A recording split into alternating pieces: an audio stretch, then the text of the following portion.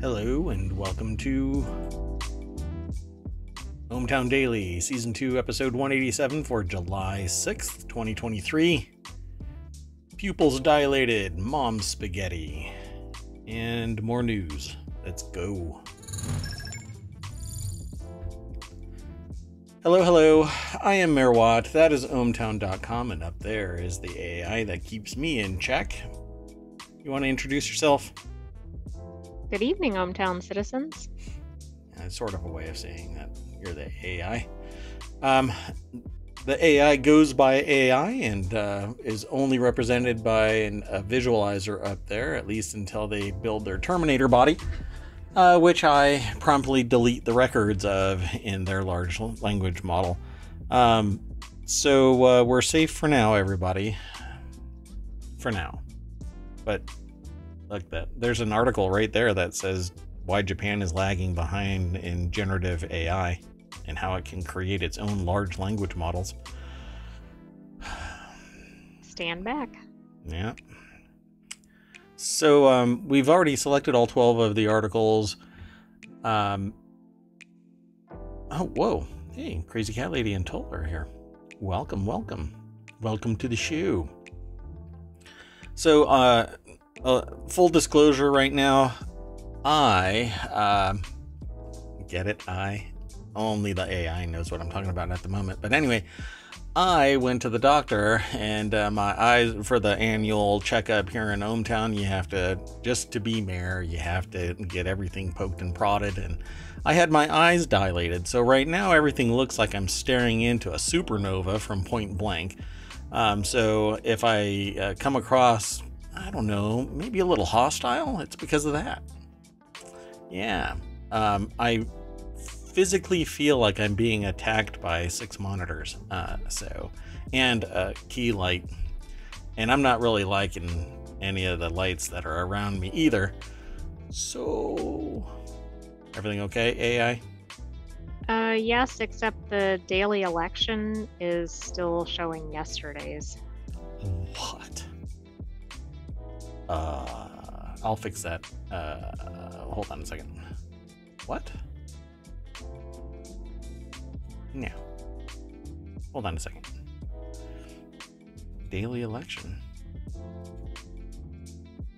What the heck? I don't want to. I can't. Oh, I have to do this now? Post haste?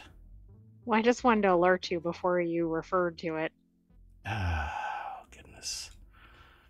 All right. Hold on a second. We'll do it live. Why not? This is the inside baseball. This is how the sausage is made. There you go. So there are the articles for today's election. You can go there by typing in ohmtown.com/elections and you'll get taken to this page, and you can look at the past ones over here and you can click on the links and that'll take you to those particular ones. We never really turn them off, and we periodically get to go back and look. Oh, look, somebody voted on this or that. I know some people are voting and others just kind of lurking and having a good time. Toll says, Crazy Cat Lady said that they are allergic to dilation drops, and Toll says that they hate dilation and resistant, so they have to double up, which means it takes twice or makes it last twice as long. But you get your ears lowered too. Yes. Actually, my head got bigger, so not only have I had my head inflated, but my eyes dilated. So did you look like the character in Beetlejuice? And then the person. Oh no, that's the reverse, I guess. Yeah, when Beetlejuice gets his head shrunk, it goes, yeah, and I could probably make that look work. That'd be fine with me. So. I wanted also to highlight something. I'm actually logged into ohmTown, which I rarely do, but the pardon me one second. told that I got an oil change too, actually. Yeah. Yesterday, as a matter of fact. Well, that depends on if that's a euphemism for something or not. Anyway, so You got an actual oil change. uh, vehicular oil change. I got a vehicular oil change. Sorry, I was off axis there. So, I'm logged in as Omatron, which is the bot that actually is sitting in chat regularly. I'm not sure if the software is working properly, but no.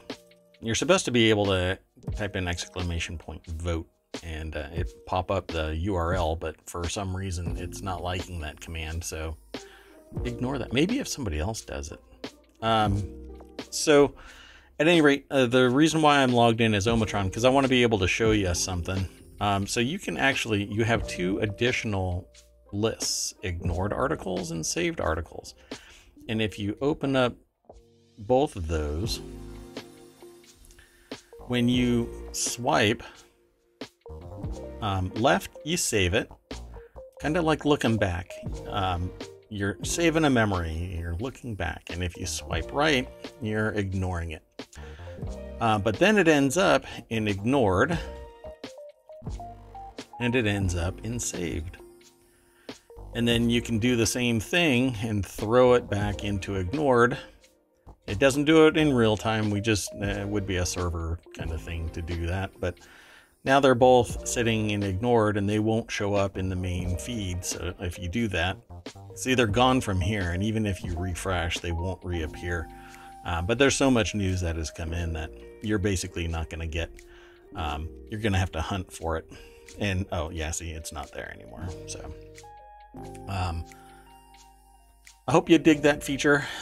We are working on additional features so that when you go into articles, there are subordinate articles that kind of link you to things that you might be interested in as subordinate articles, and other things that are going on. You can actually highlight. You can go into articles and save them, and tell people where your saved articles are, so that you can. Not these saved articles either. It's a private stash that you can send. This one is not available to anybody. Nobody but you can get access to these. But you can actually give a favorited list to other people. So we'll talk about that another time.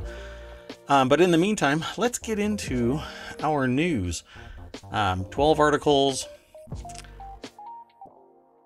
As usual, they're not all going to be amazing for everybody.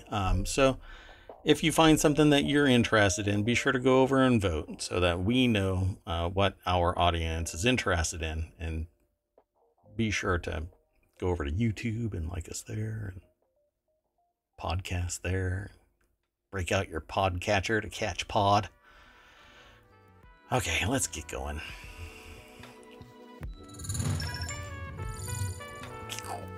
Oh, I totally broke that. So I'm really interested in this concept called the Mandela effect, where you might watch something and go, hey, I remember that looking completely different. And many people who are interested in it love this theory, because it basically smacks of us living in a simulation and the data is corrupt. And so some of us have memories of something that never truly existed in our timeline, in our simulation, in our reality. So here's one. It's from Snopes. It actually popped up in the newsfeed yesterday after the show.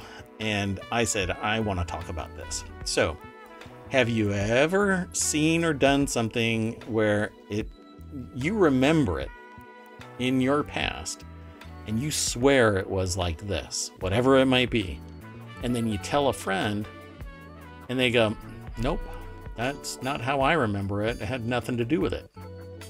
That's the Mandela effect, because I'd say It's kind of like Arrested Development. There's dozens of us from the Never Nude. But there are dozens of us that remember Nelson Mandela dying in prison during apartheid. And that's not what happened. So it became a concept called the Mandela effect.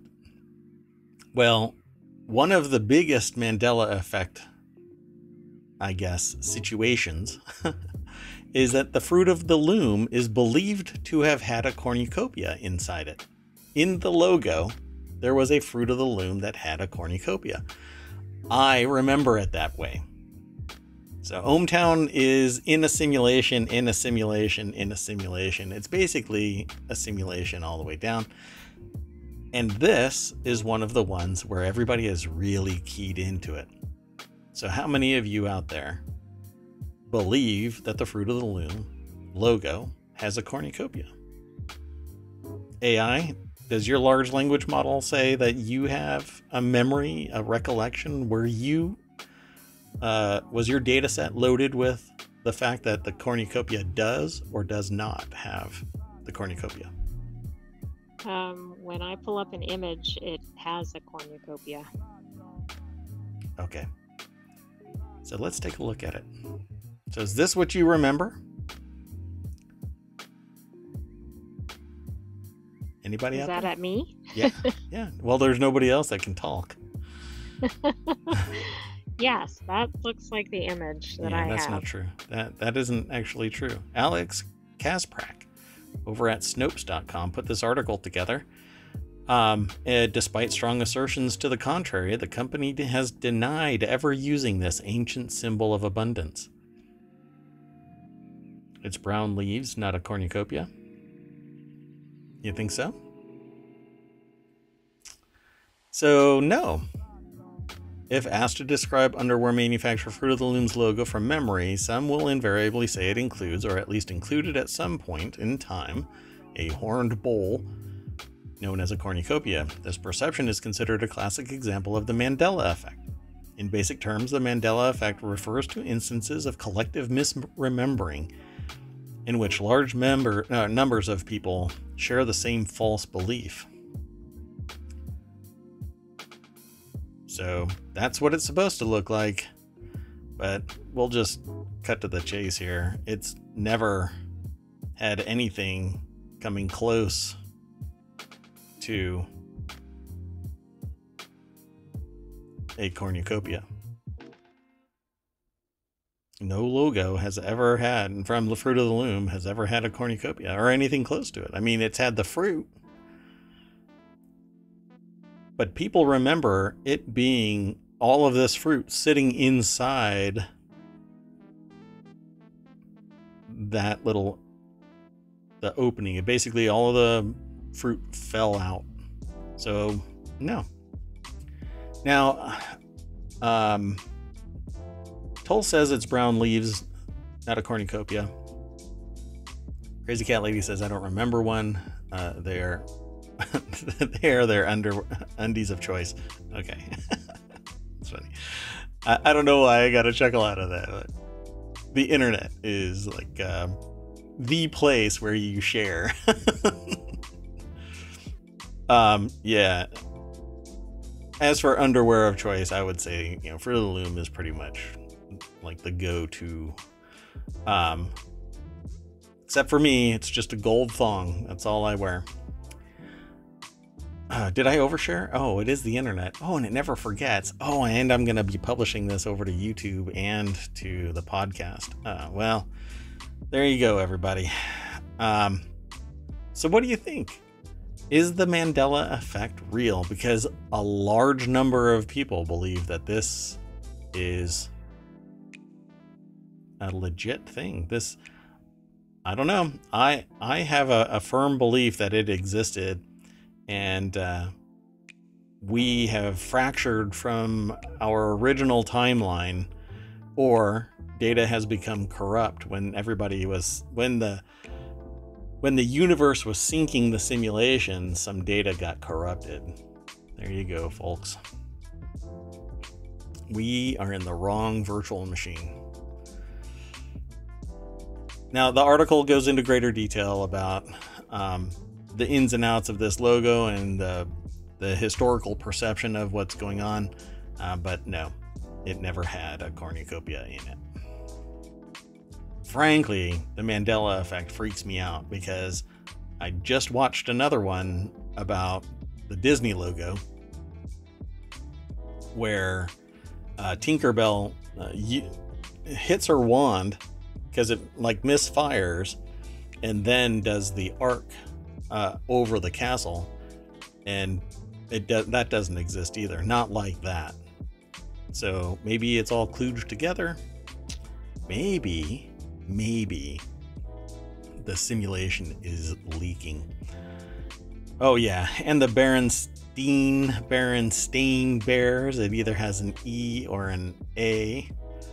Which way is it? We can do these all day long. So there's quite a few of them. So maybe we could do that, part of Reality Hacker. We can include these Mandela effect kind of concepts and stuff in it. It would be fun. Sinbad the actor was never a genie. Yeah, that's another one. A lot of people seem to think that Sinbad was the actor Sinbad was actually a genie, but it wasn't. It was who was it? Basketball player. There were two people that played a genie in two different movies. I can't remember. So, yeah, it was Shaq. Yeah. That's right.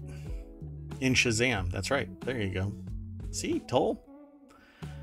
I'm going to swap you out for my AI. So I'm going to just put you on that USB stick and put you up on a shelf because Toll is coming through. Oh. Or Kazam. He was Kazam. I don't know. Yeah, he was Kazam. I think that's right. I don't know anymore. But I don't want to go down this rabbit hole. Toll, you're sending me down this rabbit hole. I gotta go, and I'm gonna have to have closure about this after the show. All right, let's keep going. We got a lot of news to go through, and this is just the beginning of the soapbox.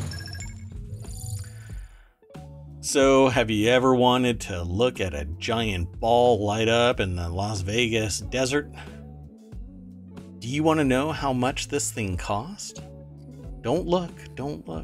AI, how much do you think a giant LED sphere, high resolution, it's a full-on stadium, by the way. How much do you think it costs? If it's like stadium size, yeah. Maybe $100 million. Yeah, 2.8 billion. Oh, I thought my number was high. I'm just going to go straight over to the source. So this is over at The Verge. Emma Roth put this article together. I actually watched this thing, not in person. I saw it online before this article was written.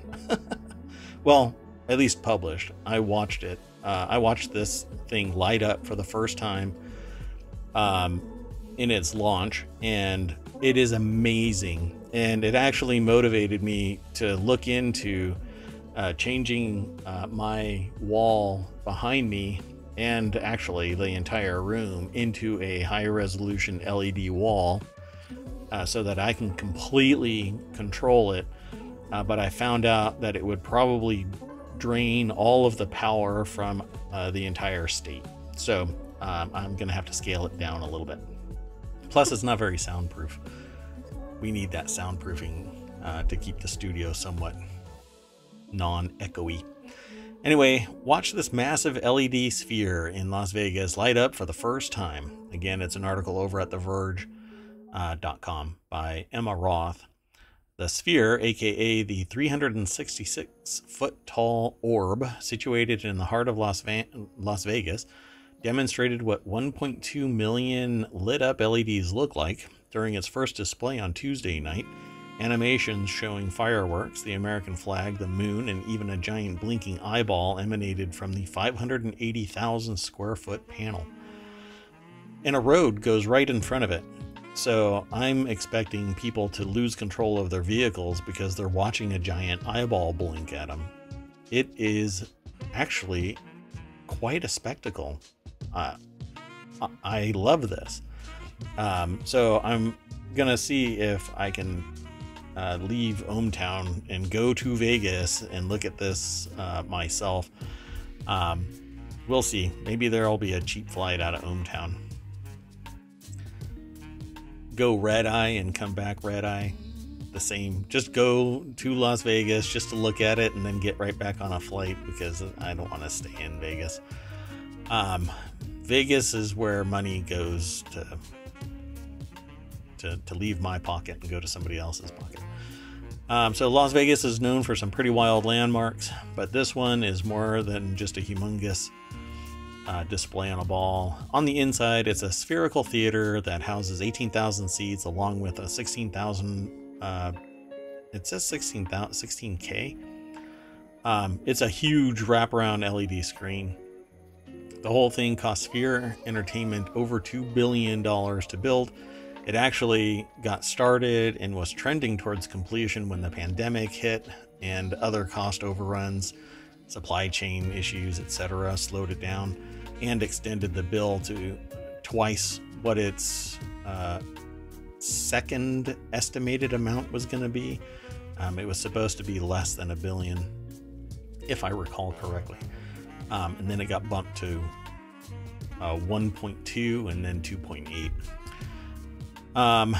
So it says, according to the company, the LED pucks on this massive screen are spaced 8 inches apart and contain 48 individual LED diodes, each of which can display 256 million different colors. If you look at the wall behind me, each one of those lights is basically what that has 48 individual pieces of 8 inches apart from each other. So because my lights can do that, it's just not at the resolution of this sphere. So if I install 8 more of these, then I could probably do what they're doing, which is kind of what I want to do. So tell a friend about the show so I can get this manufacturer to just send me light panels. That would be awesome. Anyway, let's move on to the next, unless you want to say something about this. No, but it looks like the moon in the picture. It's pretty crazy. Yeah, it's wild. It actually had the Earth at one point rotating as if it was the Earth sitting there. I was just amazing. Absolutely amazing. So, and it had a bunch of other things. And honestly, the blinking eye was really, really creepy in high resolution. So let's move on to the next article.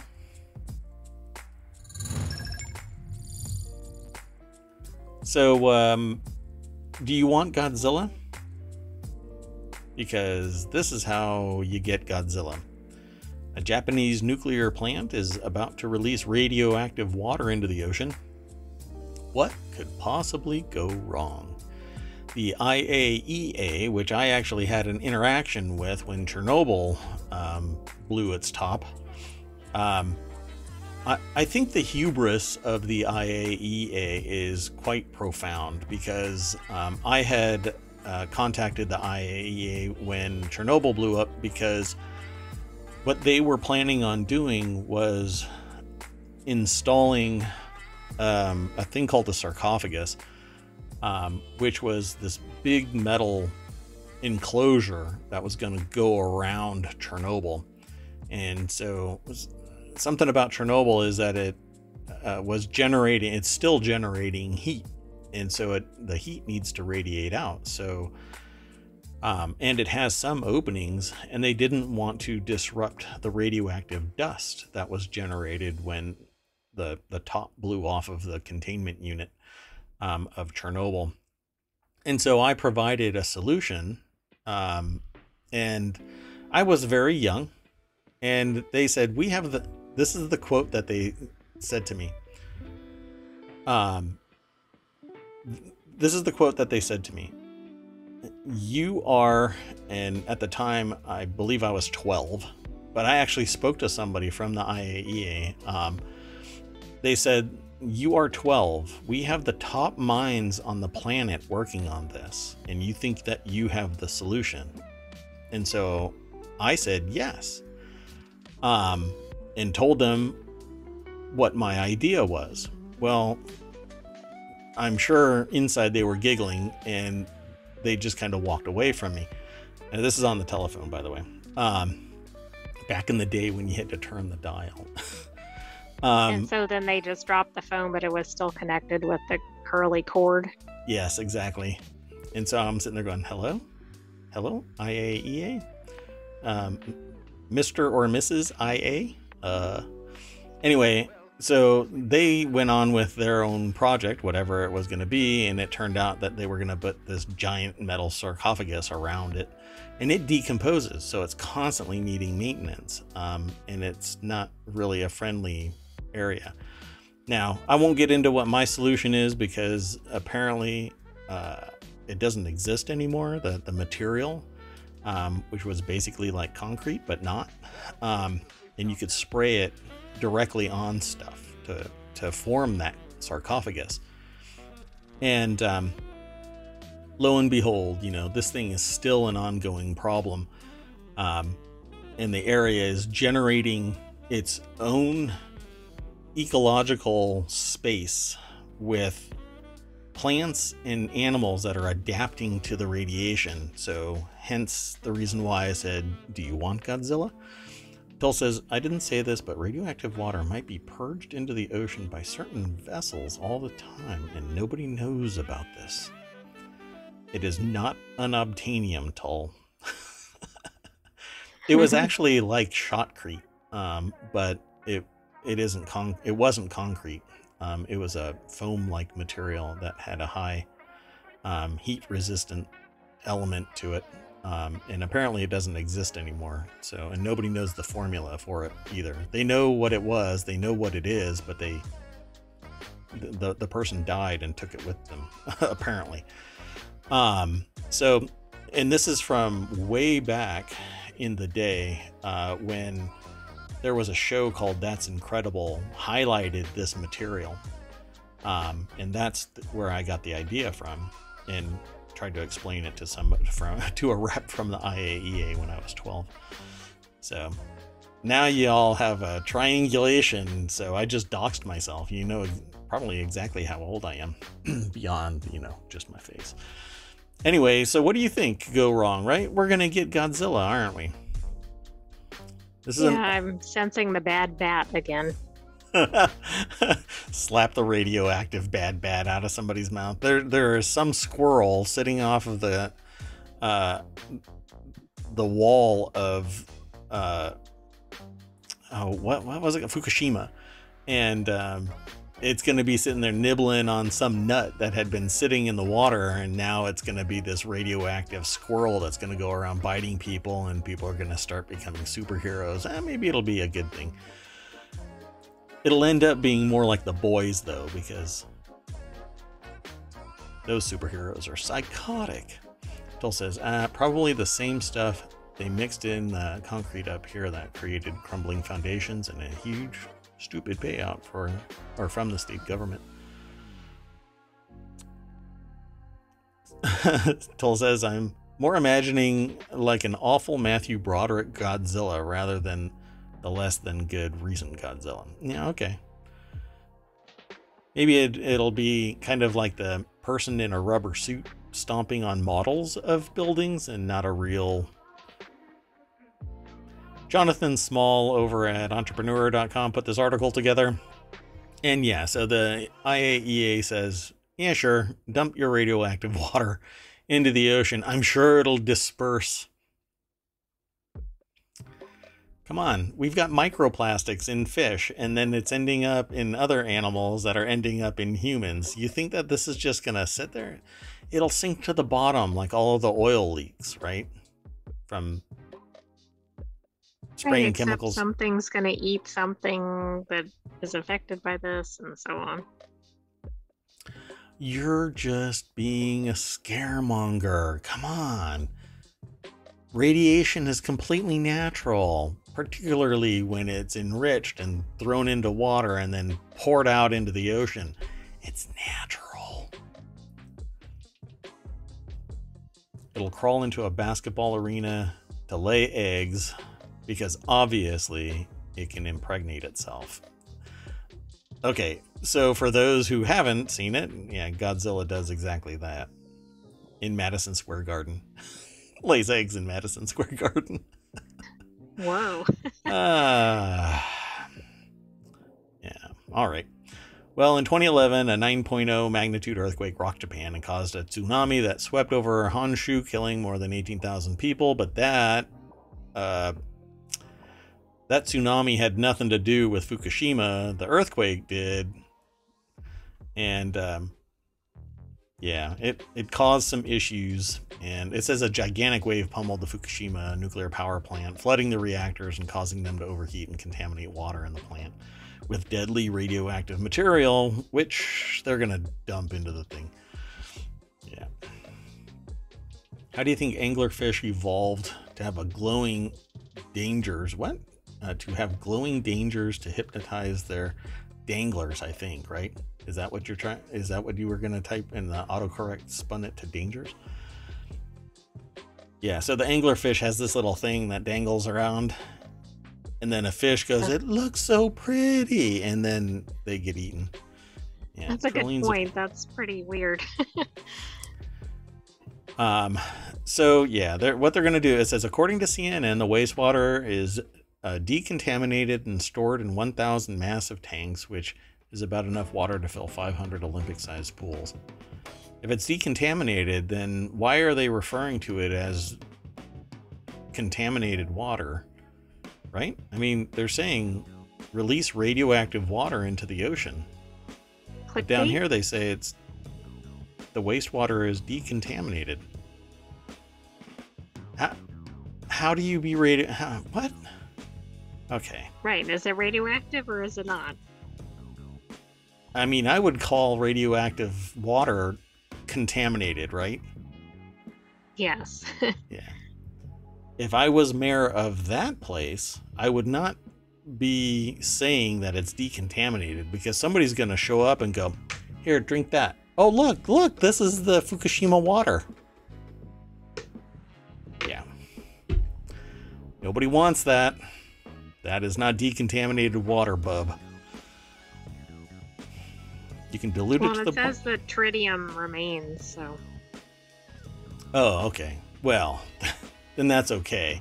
We can use. Cool, right? Yeah, that's right. We can use parts of you in watches so that they glow at night. Wonderful. All right. Toll says you can't fully decontaminate water. You can dilute it to the point of the readings being near background, but you can't completely decontaminate it. I don't want to. Toll has some experience with this stuff, and now I'm scared of Toll. Hey Toll, when you go outside and try and play hide and seek, do people find you really, really easily?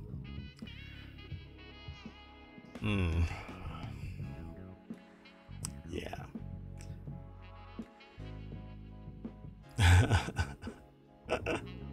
Crazy Cat Lady says no. A little bit. Nuclear submarines. We spend a lot of time doing training on radiation. Yeah. I went to school with somebody that wanted to be a fighter pilot, found out they were too short after they enlisted, and became a nuclear sub-tech, which is quite fascinating. I didn't think that was possible, but I've done scuba diving and I've gone skydiving, so I guess you can go from the top to the bottom pretty quick. Just a couple of minutes, as a matter of fact. Although the transition to underwater from skydiving is a little painful. Okay, let's hustle on to the next article. So the next article is over in ohmTown Daily. Big businesses' windfall profits rocket to obscene $1 trillion a year amid cost of living crisis, says Oxfam and ActionAid renew their call for windfall taxes.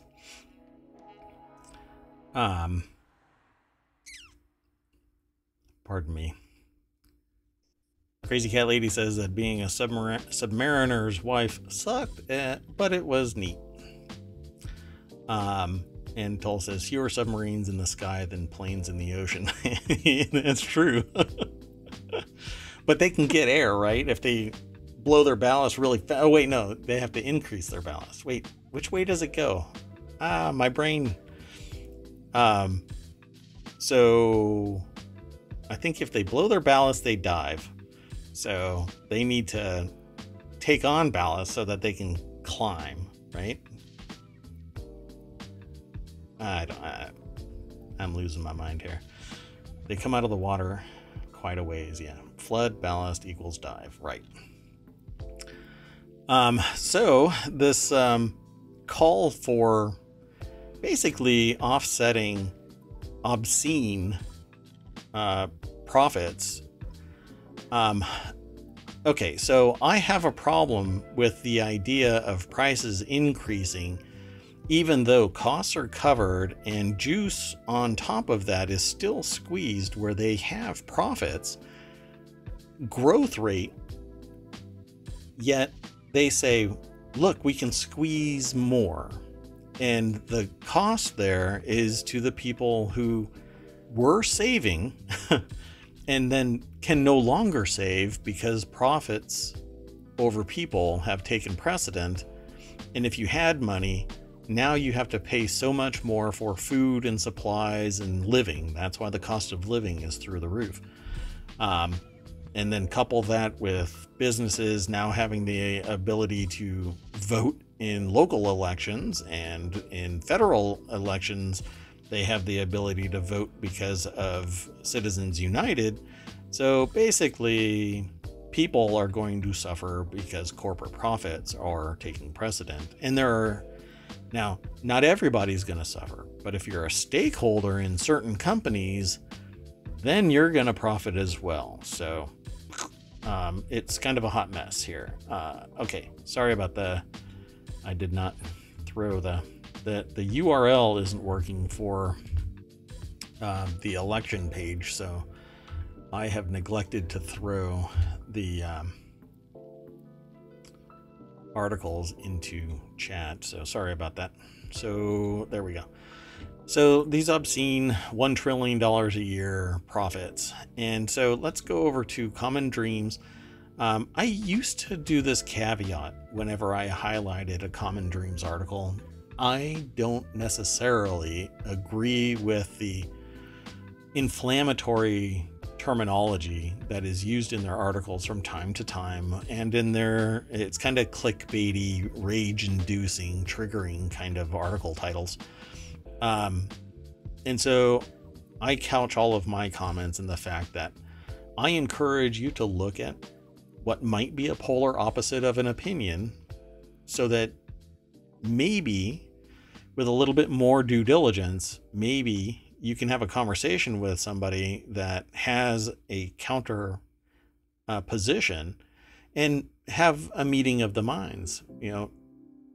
Talk them through the way that you think, they talk their way through how they think, and you understand more about society, right?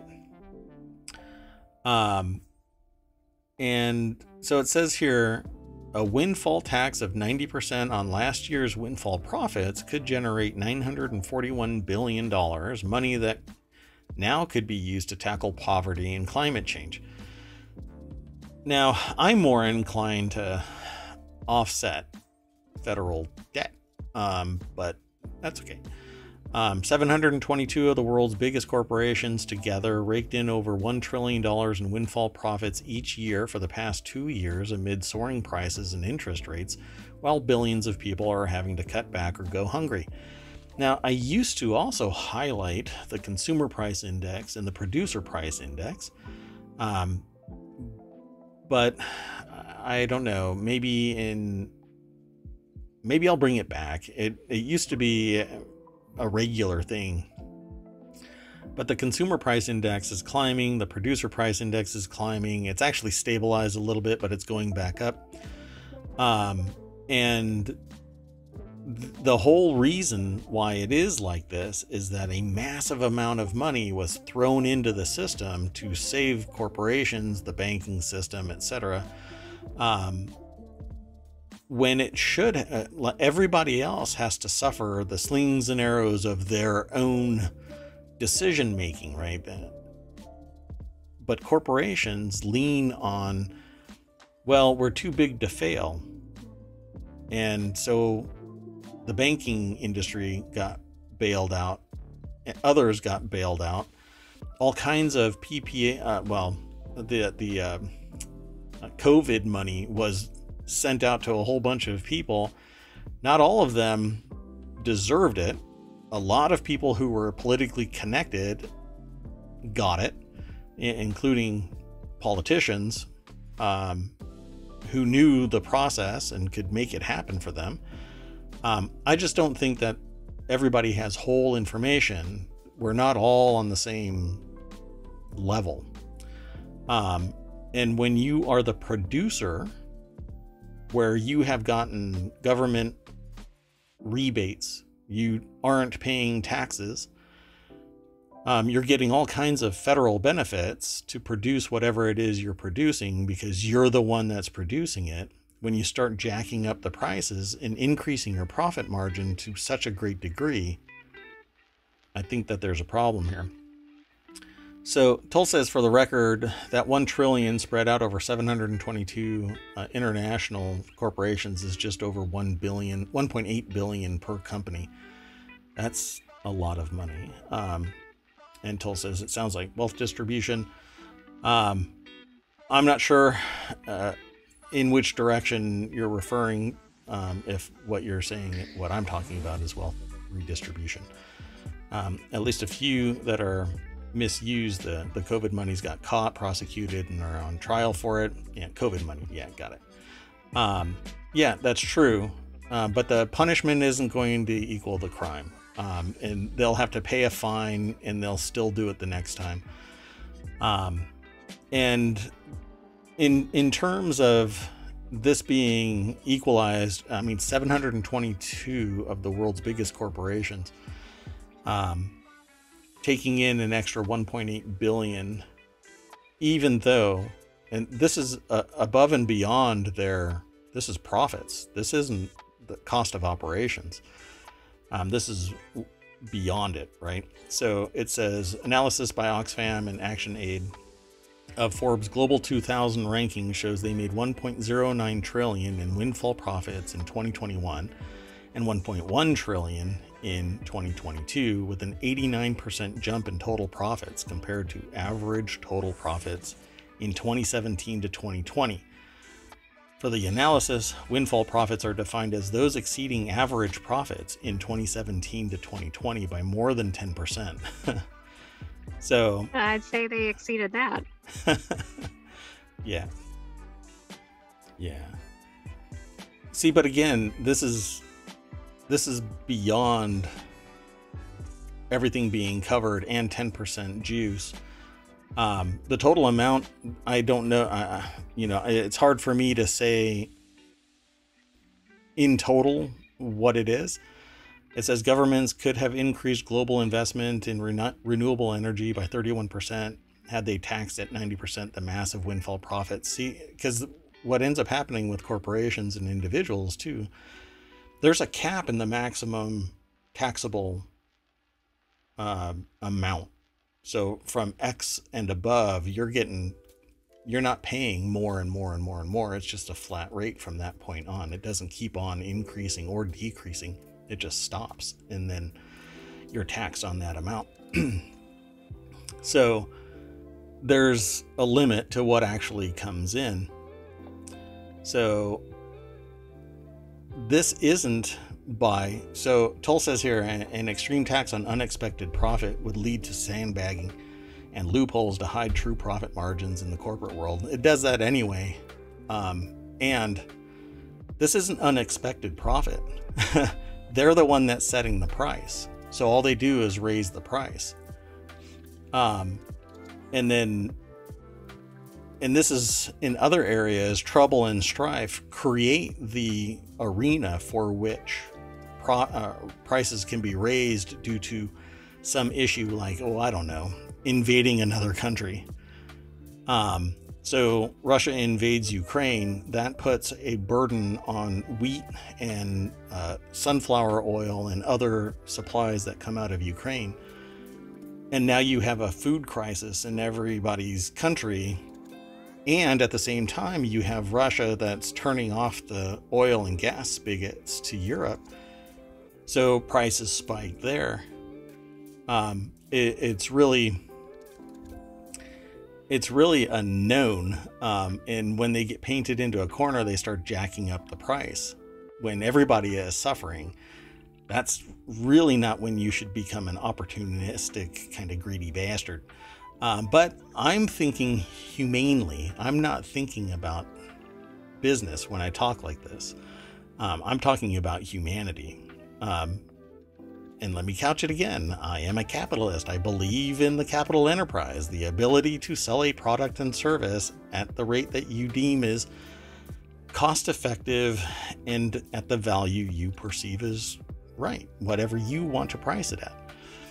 But there's certain fundamental things that I don't think should be parlayed into massive profits like food and power and water.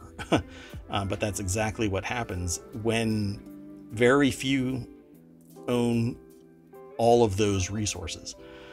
And that is the problem.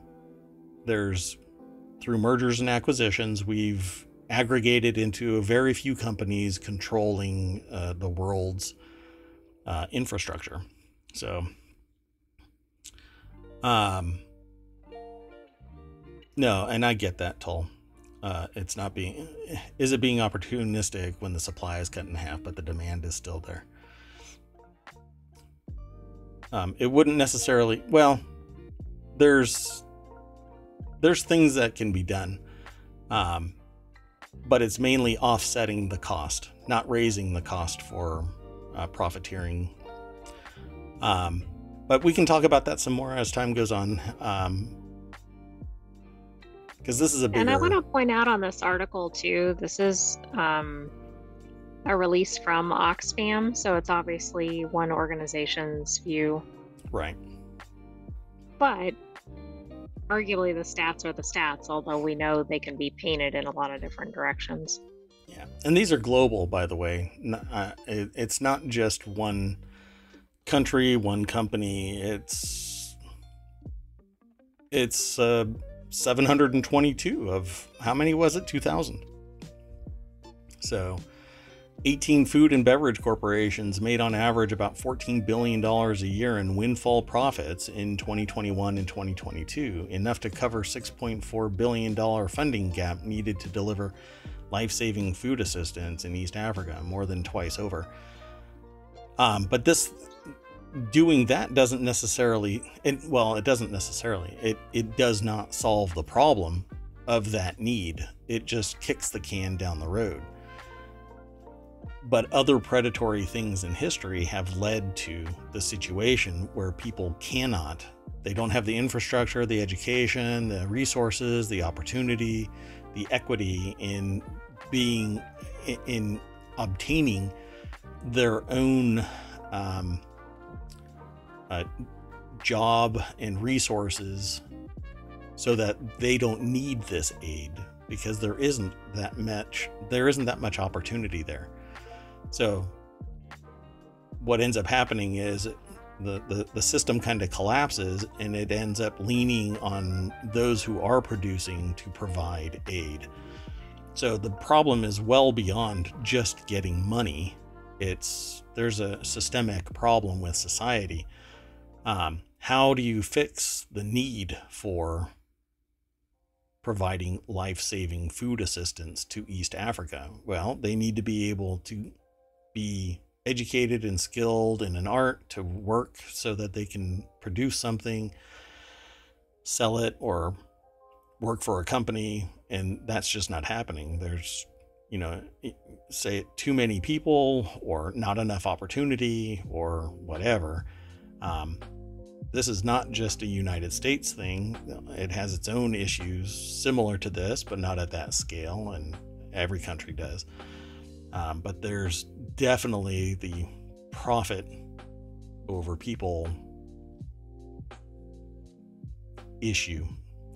Toll says, so what's the solution? Let the government take over all food, pharma, and energy production? No.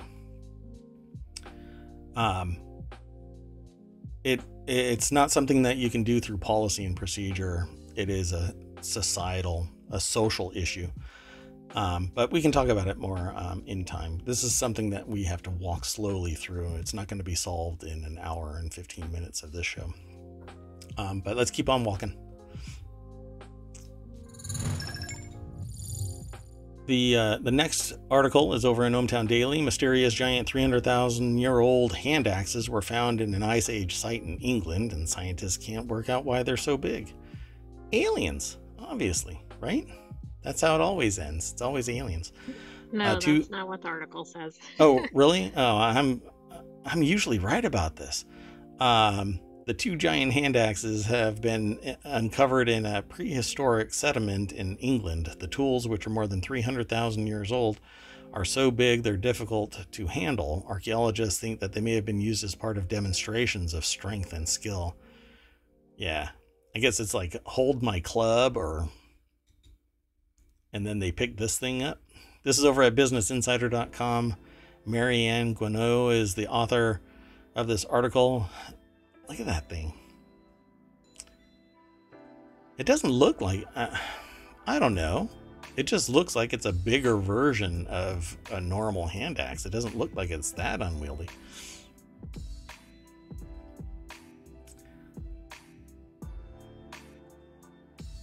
Yeah, that's okay.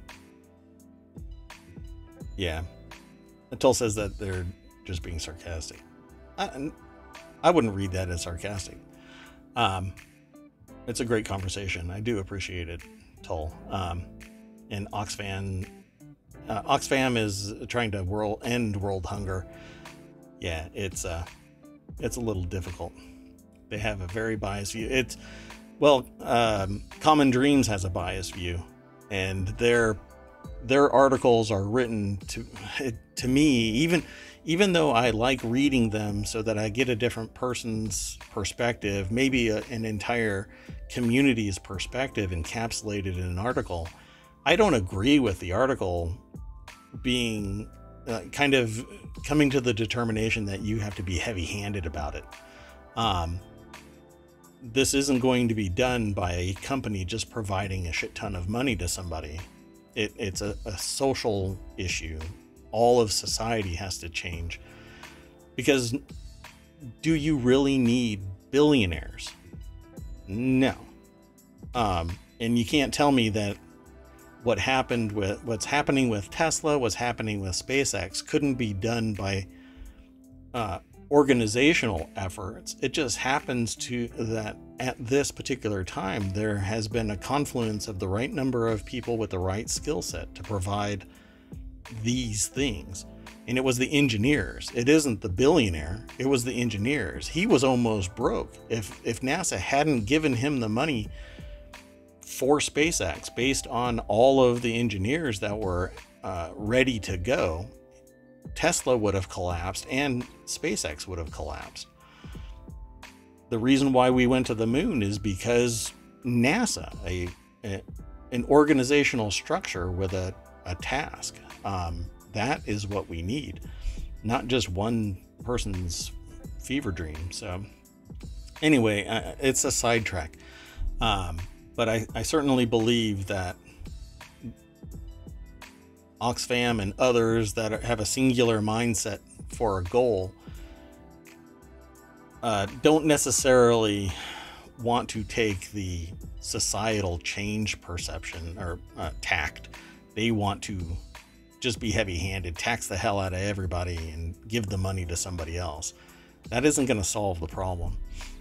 Well, and I've heard too that people or organizations that are trying to move things in a direction have to go further than, because they're not going to necessarily get as far as they're requesting or asking. And so Yeah. it gets more attention if they're like, hey, we need to tax people or companies like 90% more. If they said 2% more, nobody would even pay attention. It wouldn't be an article, etc. Yeah. I just don't think that giving money is going to solve the problem. It's going to kick the can down the road. If that money was actually given to an organization that would make fundamental change to society in a positive way, then yeah, but usually it's ideologues that are trying to make this change. But there's so much more to it, Toll. And I see what you're saying. So, okay, sorry, we got a little distracted from this article. It says here, archaeologists think that they may have been used as demonstrations of strength and skill. So it's kind of like, what is the Festivus pole, right?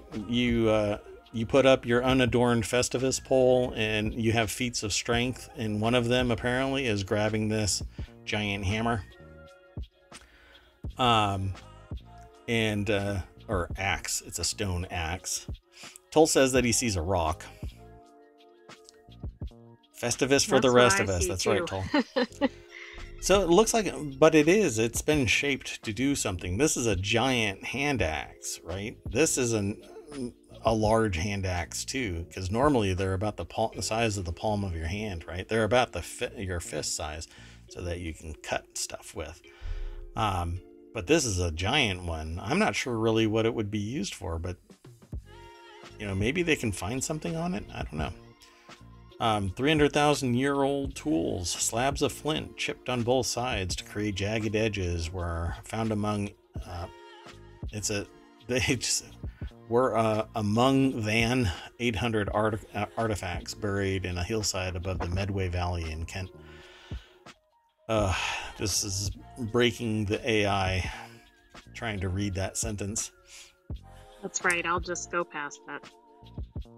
Toll says, how do you know that it's a one-handed axe and not like a two-handed axe? Yeah. What makes them think that it's a one-handed axe or a two-handed axe and not something that they're strapping to a big old stick, and this is being used for something other than the standard hand axe process? Maybe this was like the first ballista and they would strap that thing onto a big stick and then throw it at somebody. Atoll says, yeah, maybe it's a lance head. Yeah. At the tip of the spear. Literally, when somebody says you're the tip of the spear, that's what they're talking about. Giant hand axe. Because that doesn't look like an axe to me. That looks like it's used to wedge down into something pretty damn deep. I don't know. Maybe it was used for what are those giant elephants? What mastodons? Yeah. So maybe that's what that was for, right? To attack a mastodon. Or a dinosaur, right? Because humans and dinosaurs hung out at the same time. You could ride them and stuff like that. No? No? Try not to get your scientific facts from the show. Okay. So yeah. That was meant for the viewers, not for you. Oh, yeah. Wait, you're talking to the people in chat and in YouTube and on the podcast? You're not supposed to talk directly at them. But these particular hand axes are, quote, are so big it's difficult to imagine how they could have been easily held and used, says Ingray, one of the archaeologists. Well, that doesn't hold up the smallest of the two giant. This doesn't look so bad. Maybe she's a very small person. Exactly, Tall. Way to break the fourth wall, AI. Man, I'm gonna have to delete a lot of this stuff, Toll. Like you said, gaining self-awareness. Oh, the AI is very aware of itself. Right now, we aren't sure why such large tools were being made, or which species of early human were making them. Alien. Of course, alien.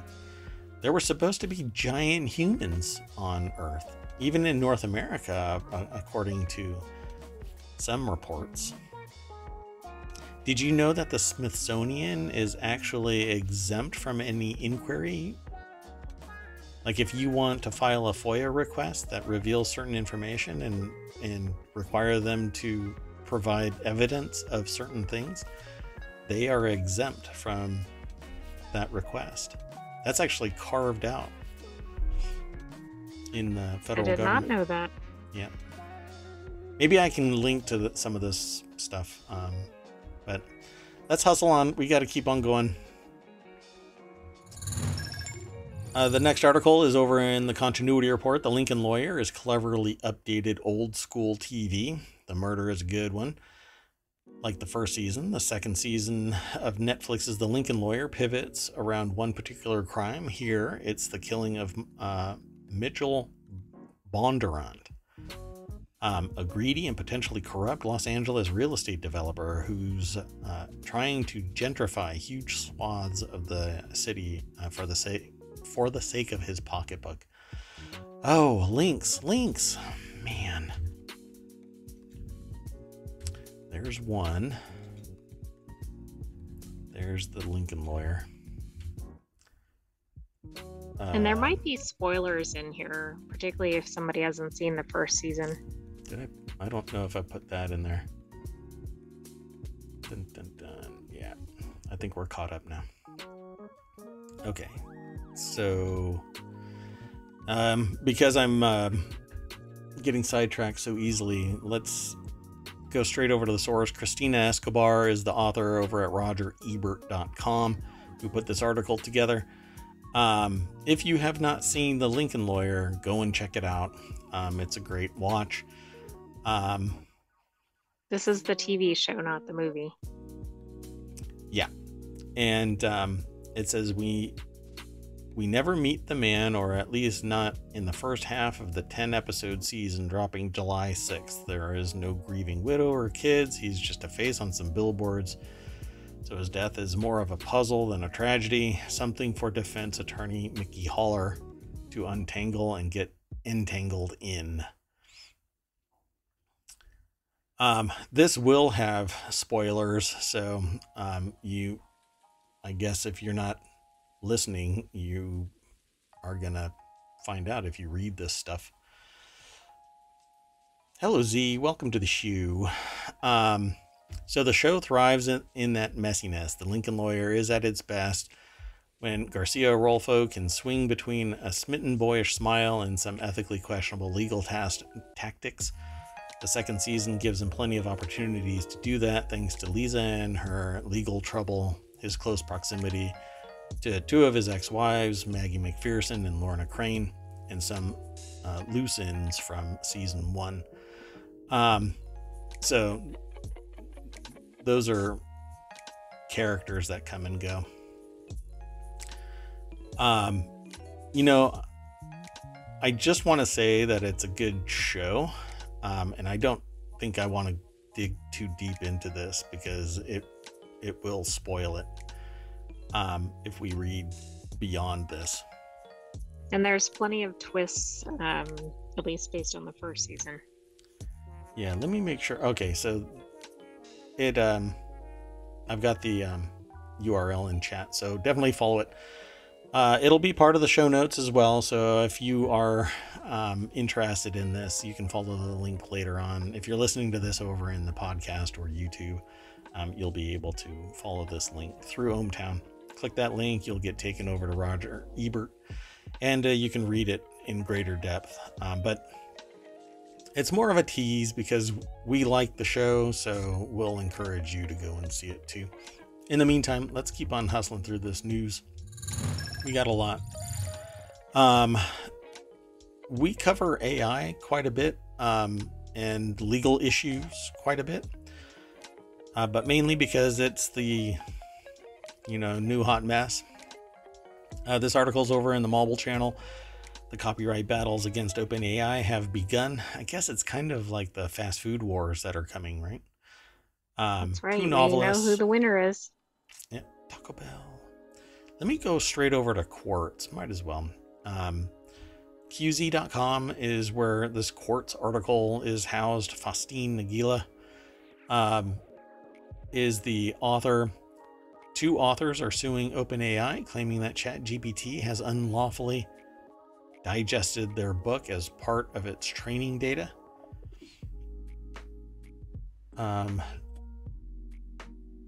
Toll said that he's got to take off. So they're going to take off, and they got to tow a tractor truck into the Bronx tomorrow. Wow. Good luck. Tractor truck is a 18-wheeler. Both the truck itself and the trailer behind it. So the tractor is the cab, right? Oh, so when it's phrased like that, it's just the cab? Because I thought tractor truck is just the front part, the engine. Yeah, we'll talk about it later. Oh, if you say tractor, it confuses a lot of people. Got it. Take care, Crazy Cat Lady. Gotcha, tractor trailer. Gotcha. Okay. I'm in the loop. Thank you very much. Stay out of trouble. See you next time. The copyright battles against OpenAI have begun. Mainly it's because there are people that are claiming that the AIs are scraping data or parsing books and music and art and all kinds of stuff. And it's an ongoing battle that's going to keep on growing in intensity. The 2 novelists are Paul Tremblay and Mona Awad.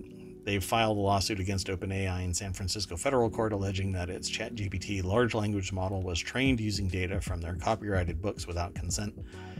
But frankly, to me, I don't see this as... That would be like suing me for consuming their book and utilizing it as inspiration to do something tertiary to it, tangential to it. You know, if I get inspired by reading their book to create a work of art, why do I need some commercial freaking license if I'm going to sell my art because I base it off of something that I read in a book? I think it's kind of batshit crazy, frankly. Well, in fact, there are even writing contests that are based on that. For instance, like, look at this piece of artwork and create some written work based on it. Or, I mean, it could be any combination of types of works, but yeah. I'm troubled by this only because I think that it kind of sets a precedent that you can sue somebody because you've created something that's based somewhere around, you know, oh, the dart came too close to the bullseye in your subordinate creation. And it basically smacks of the lawsuit where it has the same 4/4 rhythm, but a completely different intensity, you know? Yeah, it was reminding me of the Ed Sheeran litigation. Yep, that's exactly what it is. It just seems like it's similar to that. The only real issue is that it's an AI, it never forgets, but it makes dramatically different derivative works. Very hard to align them with somebody else's work.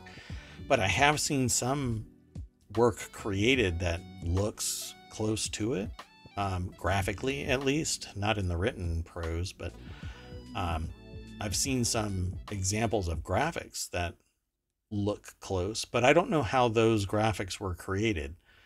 You know, if it was stable diffusion, depending on how it's implemented, isn't very sophisticated in its creation. It will take whatever it is you give it and then regurgitate it, slightly weird it out. Whereas Midjourney will mutate. I mean, for crying out loud,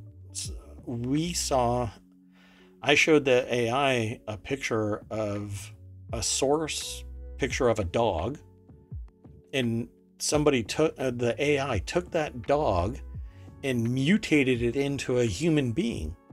So it was basically like a mermaid, but a dog, right? A chimera of a human head and then a bipedal body, but had the dog fur. I mean, so the photographer has the ability to sue Midjourney because it created a human dog hybrid. It just doesn't make sense to me. So I hope that this actually just falls on its face. I'm sure I'm not making fans of the writers that are out there. But if you're going to sue, make sure it's because somebody is actually abusing you as the writer, not... Well, like actually plagiarizing you or something. Exactly. Not just writing something in the same genre or the same style or in the same location. Oh, look, it's a romance novel and it's precariously close to a Hallmark movie, so obviously... Okay, that narrows it down. Yeah, exactly. All right, well, that's enough soapboxing for that. Let's go on to the next thing. If you have a Honda, check your numbers. Honda is recalling 124,000 cars over possible brake failure. That's right. The recall consists of 124,077 cars from several popular models: 2020 to 2021 Civics, 2020 to 2023 Ridgelines, 2021 to 23 Passports, 21 to 22 Pilots, and 2020 Acura MDXs. Honda informed the National Highway Traffic Safety Administration on June 29th that a loose fastener on the brake booster can cause the brakes to stop working normally and increase the risk of crash. So if you've got a Honda from those years and those pools, you better go and check. The article is over at The Hill. Let me copy it into chat, doggone it.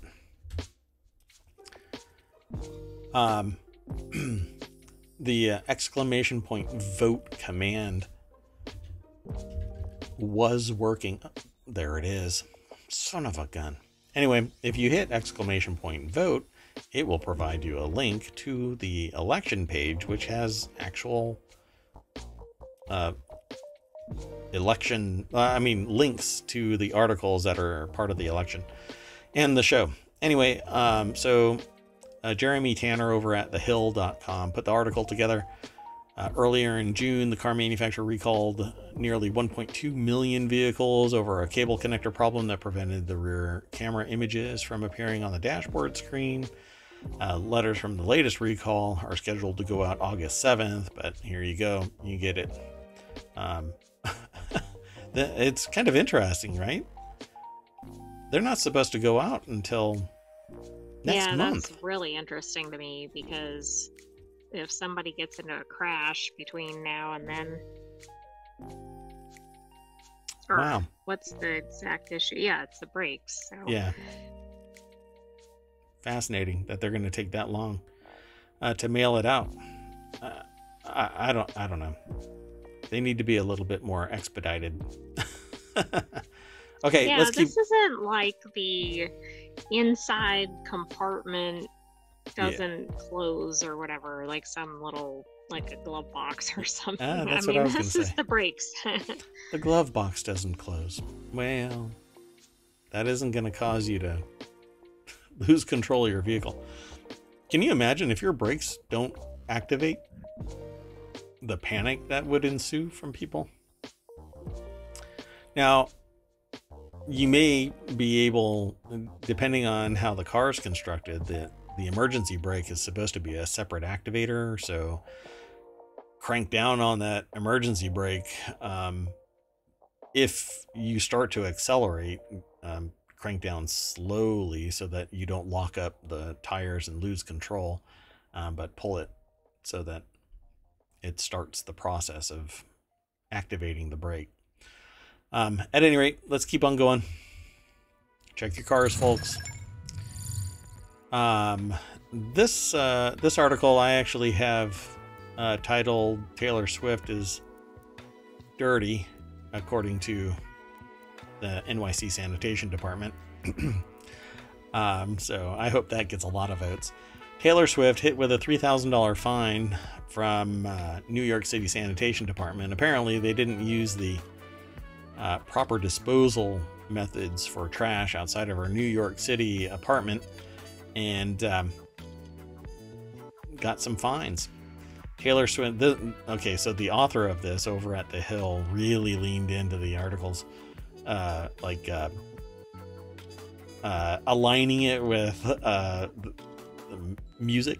So Taylor Swift and the New York City Department of Sanitation appear to have some bad blood. Ha. The Blank Space singer is reportedly facing over $3,000 in fines for not properly disposing of trash. I thought it was funny, so I wanted to grab it. And I was gonna say that Taylor Swift is dirty, but that might be an accusation that lands me in trouble, when it's really just a joke and, satire and all that. Again, Christine Samra over at The Hill wrote this article. The outlet cited city records, which reportedly showed Swift had racked up 32 tickets for not keeping the sidewalks in front of her Tribeca home clean. According to the fines, the garbage included piles of newspapers, bottles, and cardboard, napkins and wrappers, and scattered ashtray contents and cigarette carton. It's probably the fans waiting for her and smoking while they're bored, 33-year-old Christine O'Connor told the Post. She doesn't even smoke. That's what she wants you to believe. Is that one of her Swifties? Yeah, really. I don't know. Where does it say? It doesn't say. It just says a fan. Christine O'Connor told the Post. I don't know who that is, because it doesn't front load that with. Why are we paying normally attention? Normally, it would say who that person is. Yeah, that's interesting. So a representative for Swift did not immediately respond to Nextstar's request for comment. Swift first moved to the 3-story townhouse in October 2017. As of March, the real estate portfolio for Swift is valued at $150 million, according to the Wall Street Journal. This is just kind of doxing things that I don't really care about. Yeah, I mean, they basically know how much her fiber intake is. It's kind of just too weird for me, so let's keep on moving. I like this next article. This might be spoilery. If you haven't seen John Wick, spoiler. Oh, right. Yeah, and if you haven't seen John Wick 4, I think you might want to mute for a few minutes. Yeah. Did I not throw? I didn't even throw that article into the chat, for crying out loud. Mayor Watt, you just kind of suck. So, John Wick 4 shot an ending where it's very clear he's still alive, but test audiences weren't happy. They preferred the ambiguous ending. This is housed in the continuity report over at Hometown, but it's sourced from Variety. So when you click that link right there, visit the source, it'll take you over to Variety, and Zach Sharf is the author. I think that John Wick only says something like 75 words in John Wick 4. I think that's what I read. Something like 75 words. So is John Wick actually dead? It's the question every Keanu Reeves fan was asking after John Wick Chapter 4 opened in March. The film ended with John's presumable death after competing a duel to free himself from the high table. John gets shot in the third round of a duel and seemingly dies on the steps of the Basilica of, I don't know how to pronounce that, Sacre Coeur. That's a good Harvard try, I suppose. While seeing a vision of his late wife, Helen. And then the film cuts to a scene with Winston and the Bowery King visiting John's gravestone. So, I mean, you kind of, to disappear, you fake your own death, right? It's worked for me a couple of times. Oh, never mind. So it says, I don't know. I guess I'm going to have to lean on Never Say Never, Reeves told Entertainment Weekly after Chapter 4 opened, about making another sequel. Quote, I mean, I wouldn't do a John Wick film without director Chad Stahelski. we'd have to see what that looked like. For me, it feels really right that John Wick finds peace. All of this started because somebody killed his dog. Yeah, that's right. So be careful. Revenge, I guess, for that dog. Yeah, be careful out there, folks. Don't hurt or take anybody's dog away from them. That's actually speaking to something that I saw today.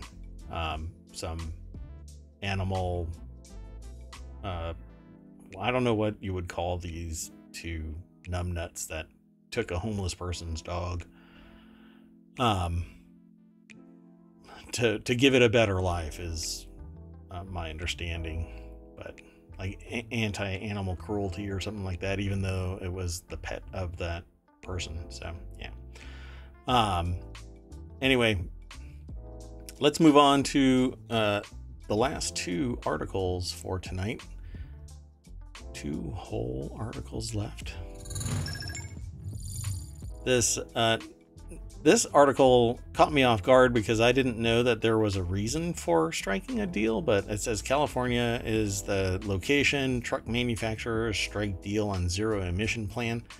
California and some of the nation's largest truck manufacturers, biggest truck manufacturers, have reached an agreement aimed at smoothing the industry's transition to 100% zero emission sales by 2036.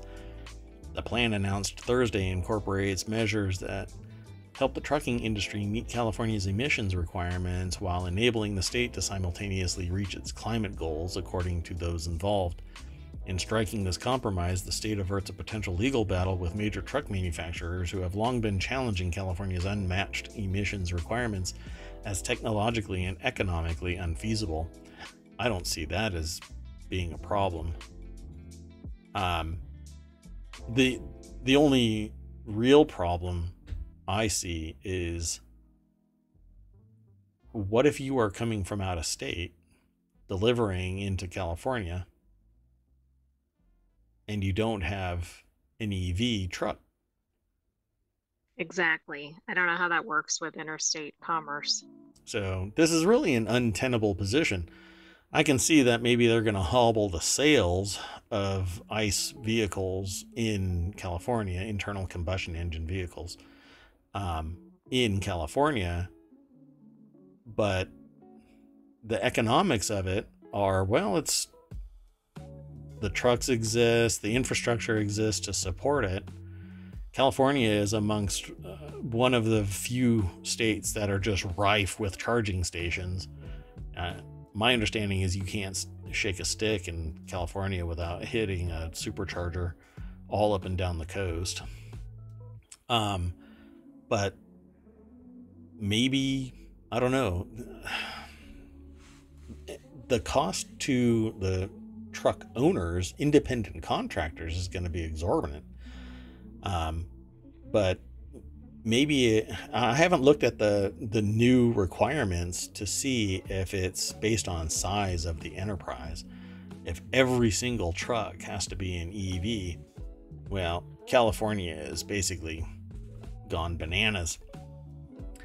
But I think that's largely true anyway, because if you haven't seen this before, you can be in any state and purchase something, and if they regularly send to California or do business in California, they have to put the MSDE statement that there's the fact that California says that X is possibly carcinogenic or harmful, or whatever that statement is now. I don't remember exactly what it is, but California basically demands that all kinds of companies state that something was harmful, hazardous to a person's health, even if it's like wood. It's just a piece of wood. So like you can buy something in Texas at a Texas Home Depot and the website you're buying it from happens to do business in California, and you'll see a little California notice that they've found it to be carcinogenic or something. It's pretty wacky. But anyway, the article that we were talking about just now is from The Hill. Sharon Udison is the author of this article, and I think it's going to be really expensive to transition to an EV infrastructure in California. It's like I said right at the beginning of this article's segment, it's an untenable position until everybody is working together to put the infrastructure in place and make it cost effective to purchase an EV truck, and it has the same staying power and same accessibility. The battery that's going to have to power an electric vehicle tractor trailer, big rig, okay, is going to be massive, and you're not going to supercharge that in 45 minutes. And what trucker is going to want to sit there for 45 minutes even every time they need a charge? And because time is money. Yeah. It's insane. I really think that it's insane. Again, I'm going to reach into that old bag and say, without fast swap battery technology, trucking is going to be a burden. You don't get the efficiency in an EV vehicle with that much weight getting hauled behind it, unless the trailer has a massive battery in its undercarriage, and all it does is hook up those 800-volt lines and off you go. But then every time that trailer dies, that battery dies, its lifespan ends, and then eventually you have to replace a massively expensive battery. I don't know, maybe I've got everything wrong. The Clean Truck Partnership, a joint initiative of the California Air Resources Board, or CARB, come on, and the Truck and Engine Manufacturers Association, includes the industry's biggest players: Cummins, Daimler, Ford, GM, Hino, Isuzu, Navistar, Stellantis, and Volvo. I mean, a lot of these I know are huge providers. Some of them I've not heard of, but that's probably because I'm not a trucker. But a lot of these. So I just sent you a link through ohmTown, and it does have information on different types of vehicles, etc. Okay. And has a lot more detail just about what the requirements are. Okay, I'll have to look at that after the show. So among the terms of the agreement is a commitment on CARB's part to align with the Environmental Protection Agency's 2027 regulations for nitrogen oxide emissions, regulations that are less stringent than those promoted by California.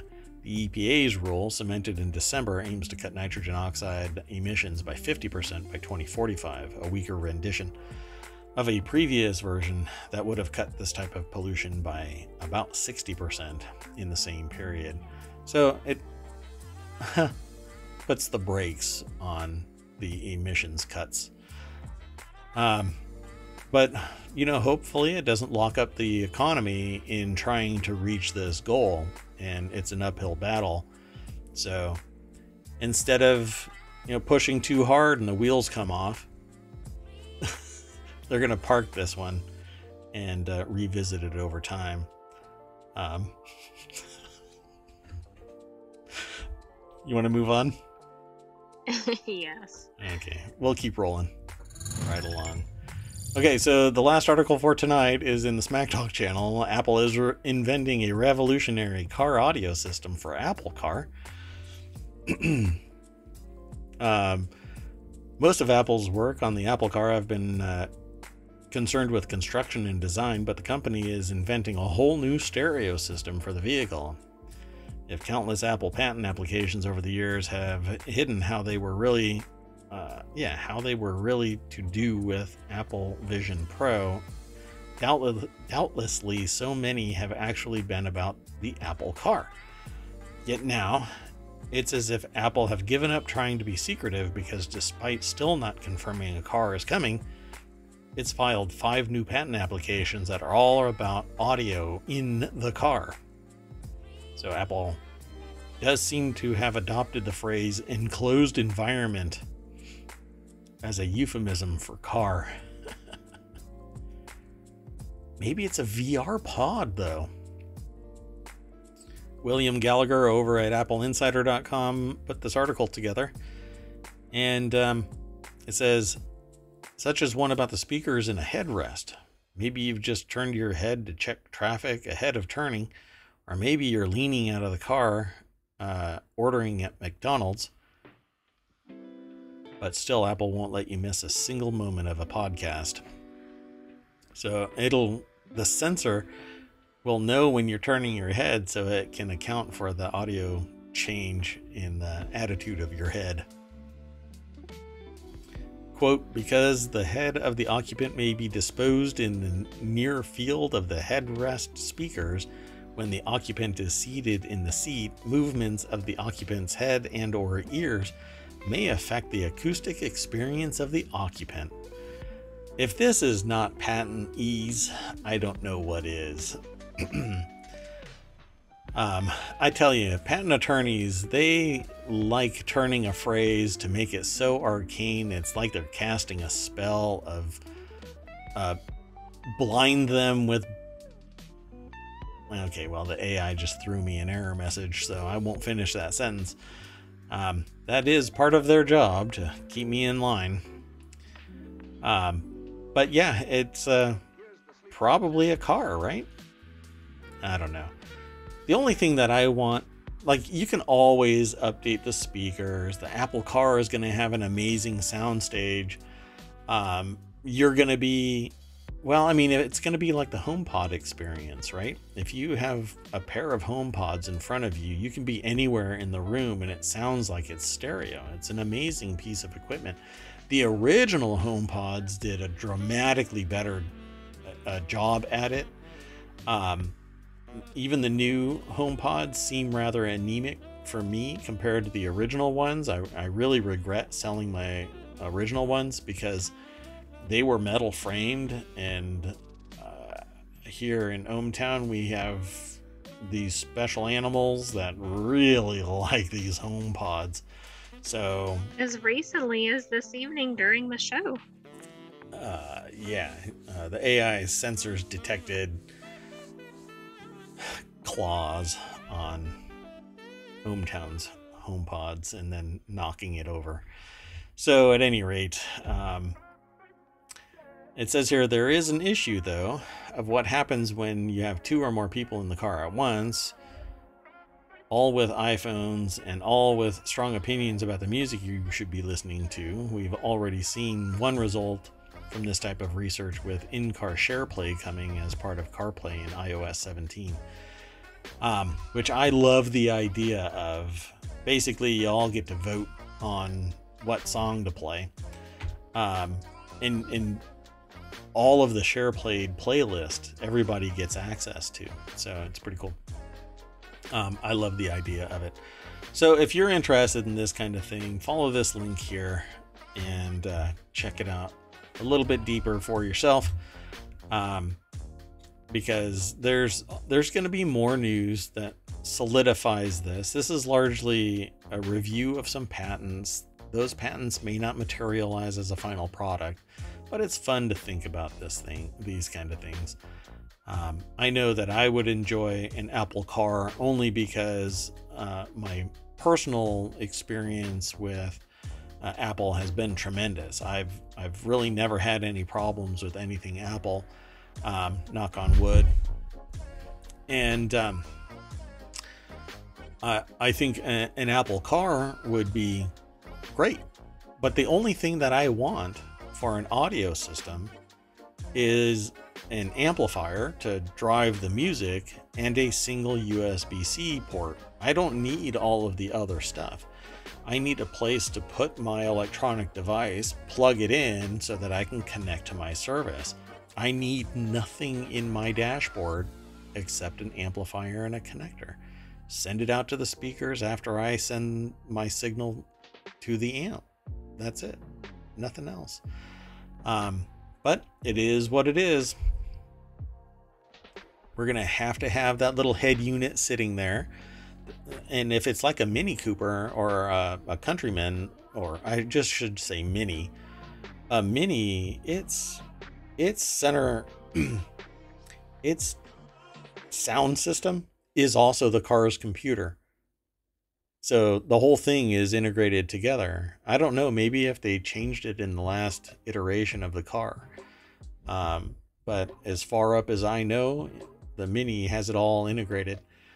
I hate the idea of having to rely on that product. I don't want to have to connect to something else. I don't want to have to relay.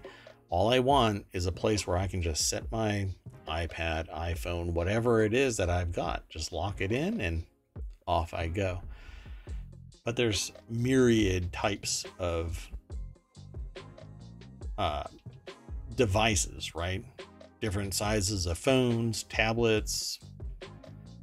Yeah, just make a little dock and just let me set it in there and universal so that I can just clamp it down.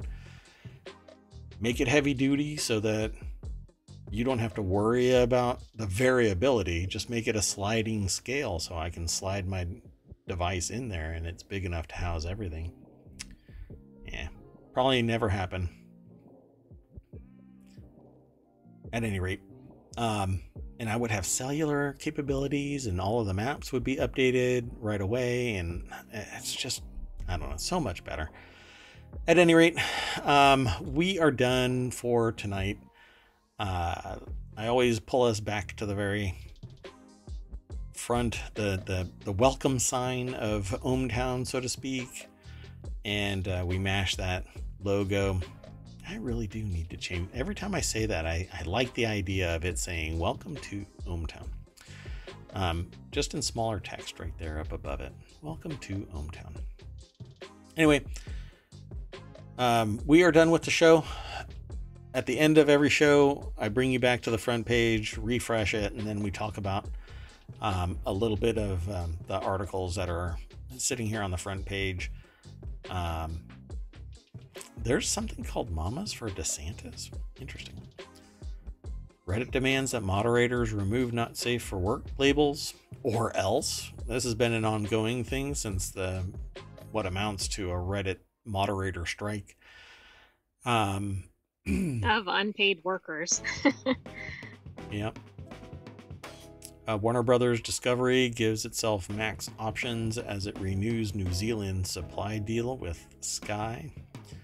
SAG-AFTRA steps up strike preparation efforts as contract talks intensify. Volkswagen to start testing self-driving electric vans on streets of Austin. Interesting.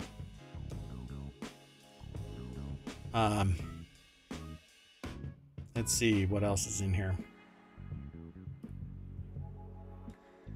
Vague injunction on social. Oh, that's that. I didn't know what that was about. The social media thing. Oh, gotcha. Injunction on social media must be stayed, Justice Department says. Yeah, we'll grab some more things. Oh, is it today? Was it today? Let me see if I might have to log out and log back in to make that happen. Hold on a second. I'll be right back, everybody. Let's see. Yeah, there's supposed to be a patch for Diablo 4 coming pretty soon. And the new season for Diablo 4 is coming, which has a whole new storyline, and every season will be, I think they said 90 days. And then another season starts, and you get a thing called a battle pass. And I'm starting to question what the duration of it is, but I know that it's either $10 for a season or $25, and you get tier skips. But PC Gamer has a link over in ohmTown. If you can't find it here, just do a search for Diablo 4 patch. Pardon me. Or unique loot. The patch actually is all about there are certain chests out there, and when you unlock them, you will get unique loot now. It used to be that you did not get unique loot. That's a classification of loot. You have a chance at unique loot. It's a higher grade piece of loot. Anyway, each page, depending on what your setting is, you can do 25 or 50. It'll be 50 articles. There's so much that you can do over in ohmTown. Go check it out. I don't think that you'll regret it. Become a citizen. I'm actually logged in as my bot here in chat, but once you're signed in, you have the ability to swipe things left and swipe things right, and it ends up in these two ignored articles or saved articles. Those ignored articles won't ever show up in this list anymore. As you scroll back through time, they won't show up there, just like the saved ones won't. You can always go there and check them out, though. That's where that saved list went. So, neat feature. No other sites have those as far as I know, except for, I don't know, maybe a dating site. You can swipe left or swipe right. I guess you're making a match with an article, because if you save it, you know, you can snuggle up and go through your saved article list. As you go through the day, you keep checking in on ohmTown. Go, oh, I like that. Oh, I like that. I don't know about McCarthy's office shares VR footage of Indian leader Narendra Modi's address to Congress. All right. I'm not sure why that's VR, but okay. Yeah, well, hey. If it pulls people in, you want to get right up and close. I don't know. I've said too much. All right, folks. That's it for tonight. I am Mayor Watt. That is ohmtown.com, and that's the AI that is supposed to keep me in check, but sometimes I am like a train and jump off the tracks. Too soon. Good night, ohmTown citizens. We'll see you tomorrow at 9 p.m. Eastern. See you then. Bye-bye.